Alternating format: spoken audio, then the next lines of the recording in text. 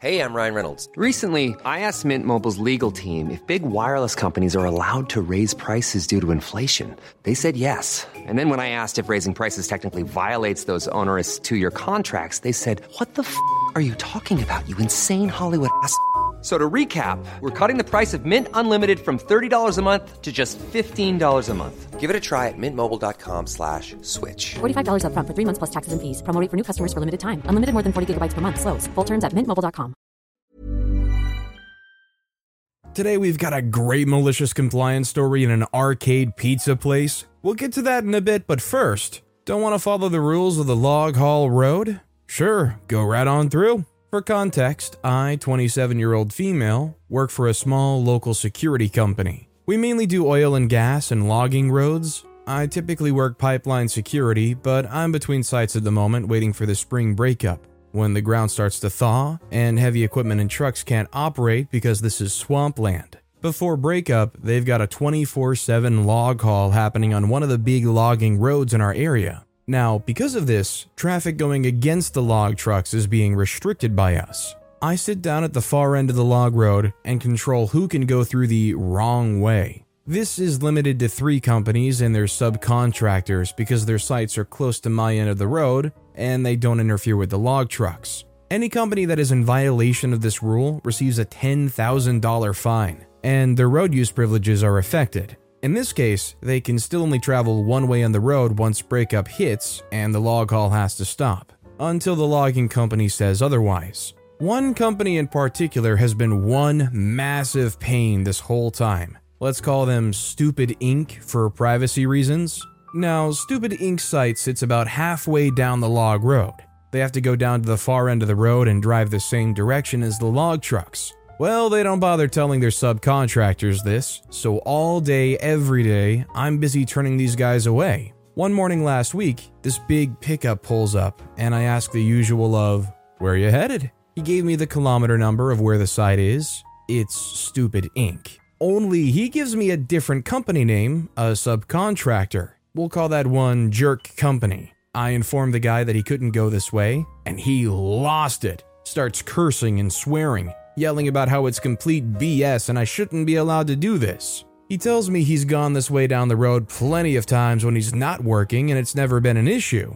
The thing is that private users, so just regular people, are technically allowed. Legally speaking, we can't stop them as roads are public to a degree. There's a whole thing that I'm not going to get into. Private users are allowed to use the road, though we strongly caution against it.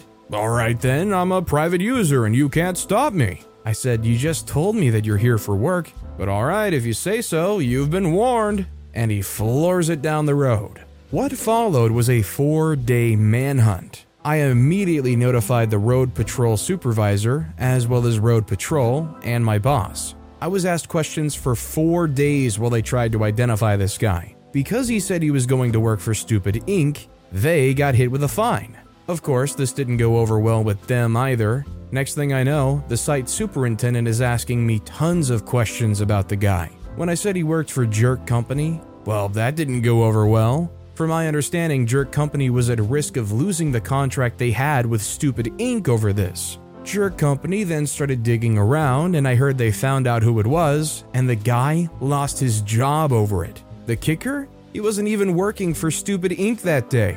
The superintendent told me they didn't have Jerk Company out working on anything. One of his employees had seen the truck I described way on the other side of Stupid Inc.'s site. He hadn't even stopped there. As far as anyone knows, he was actually there as a private user, and had he just said as much, none of this would have happened. I mean, you can't blame OP, they were just doing their job, and they did it exactly as they were supposed to. This guy was warned amply. I just think this whole setup is really weird sounding, where like average people are like, "Oh, yeah, I guess go right on through, you've been warned." But like if you're working or happen to be working in that direction, they have the power to be like, "You're gonna lose your job." I don't know, the whole thing's just kind of weird. Also, hi, I'm Steven, and if you enjoy awesome stories of malicious compliance, why not hit those like and subscribe buttons down below? That said, our next story is, want me to punch in on the work clock? Fine. Now deal with overtime pay. I, 31-year-old male, started working for my uncle 2 years ago. He has a company with some business partners of his. My work is now being directly under him, learning every perk of running the business and also being a personal assistant to him. We settled on a contract in which I'd receive a fixed monthly amount with a bonus of an additional salary by the end of every year. And while I had no overtime pay, I had total control of my work schedule, and by total, I meant total, where I could come to the job just 3 days a week as long as I delivered results. My uncle knew my work ethic, so it's kind of a win for him since when needed, I would work 60 to 65 hours of work if needed to. Also, I could work during a holiday. We have around 10 to 12 festivities days that are non-working days. If I were to put it into an American perspective, it's just as if we had over 10 July 4th holidays during the year. Also, I was available on call nearly 24/7 if anyone needed anything from me related to work. Work was running great until September last year when my uncle took a couple of days to travel to another state to meet new clients, and one of his associates, let's call him Gordon, took his role in the company for those days to support some of his roles. Due to having worked a 14-hour shift the day before the travel, and also having two 12-hour shifts the week before, I was dead tired. And since we had little to no work piled up, I took an early leave the first day he was there, and arrived way after lunch the day after, then started working normally from the third day until he came back a week later. He was furious at my attitude, berating my uncle for even contracting me in the first place, since I don't even work full regular hours, and demand among the other business partners,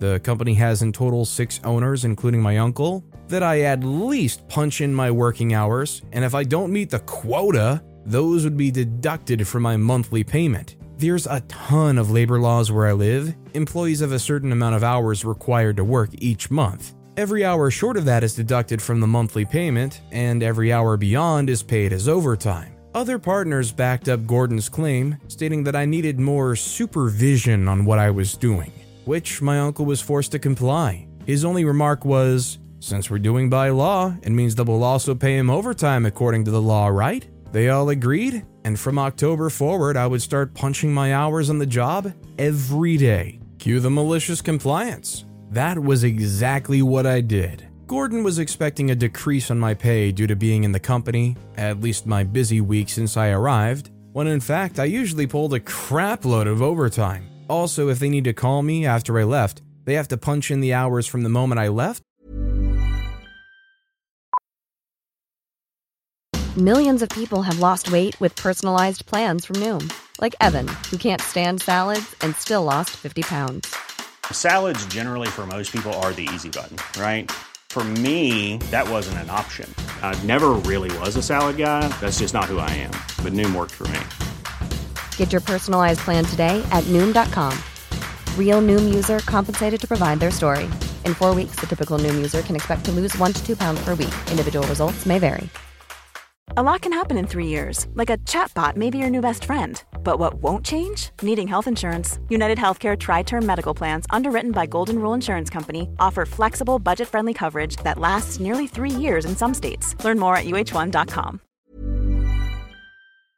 Storytime is sponsored by BetterHelp. Nearly everyone at some point in their life will struggle with their mental health, whether that's something stressful at work, in a personal relationship, or something else. I know that I really struggled with anxiety in my early 20s, and therapy was a massive help for me. That's why I'm a massive fan of therapy and today's sponsor, BetterHelp.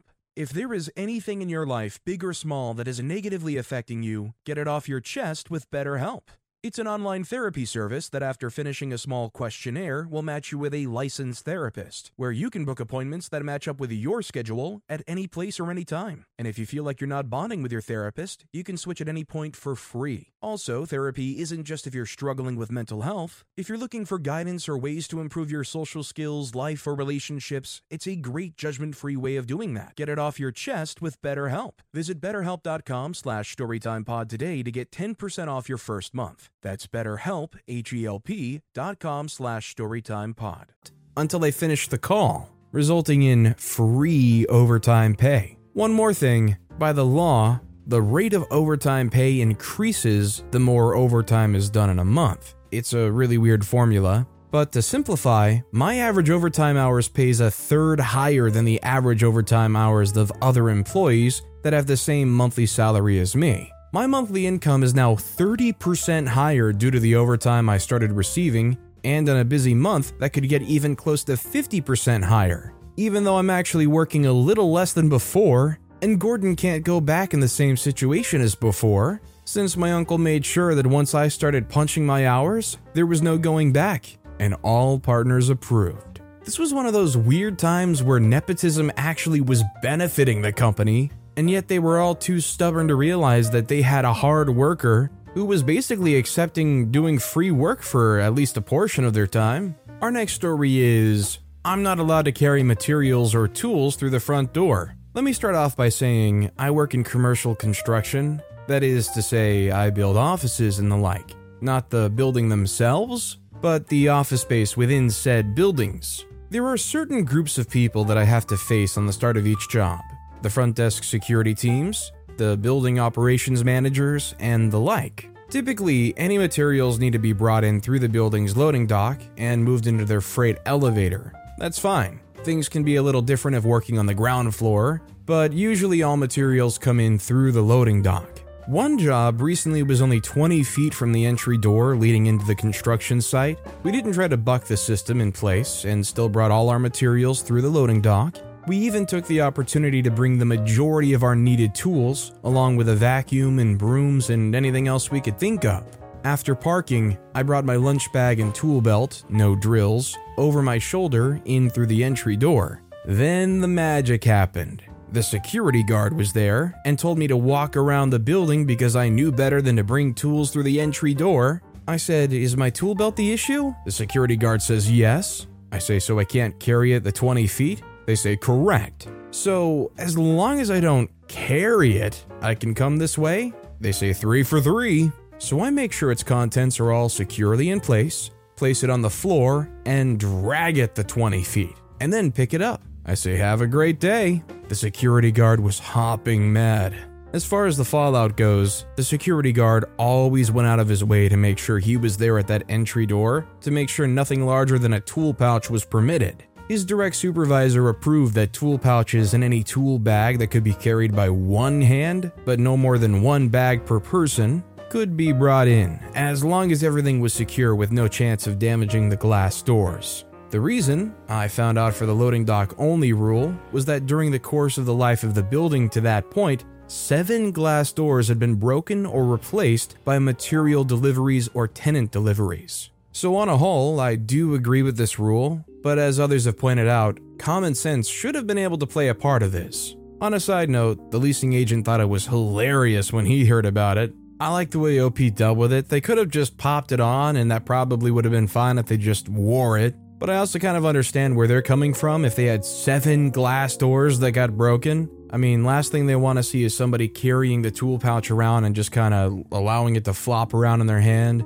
You have some kind of tool knock into the glass and Our next story is only work the posted hours. Many years ago, I worked at a place with lots of arcade games and pizza, similar to Chuck E. Cheese. I was hired to do maintenance, repair, and setup of these arcade machines. There was already someone there doing this, but they were never allowed to work more than 40 hours a week, and the place was open 7 days a week, 9 hours a day, 63 hours a week, not including prep for opening and cleanup after closing. At the end of my first shift, I was told that I was also expected to help with cleanup since everyone that worked close had to help with cleanup.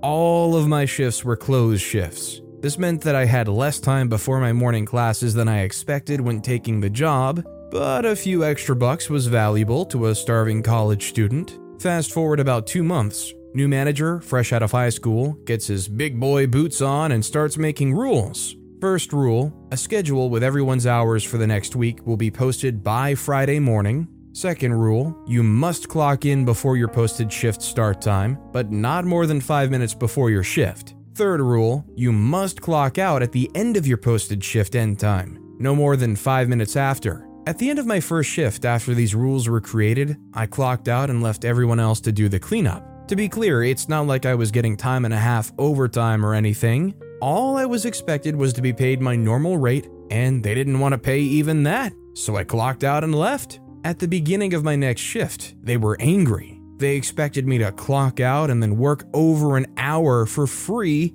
every single shift. These were only 5-hour shifts too. I refused. The next week, they posted a new schedule with my shift ending an hour later. Since everyone saw the list, they all got mad. I guess they were all just fine with wage theft until one person refused. The next week, everyone had an extra hour on their shifts. At this point, his wage theft scheme had failed. Fast forward a couple of weeks, and this new manager doesn't come in on Thursday. He doesn't come in until Monday. No schedule is posted. Monday afternoon, I go in to get my check and say, "See you next week."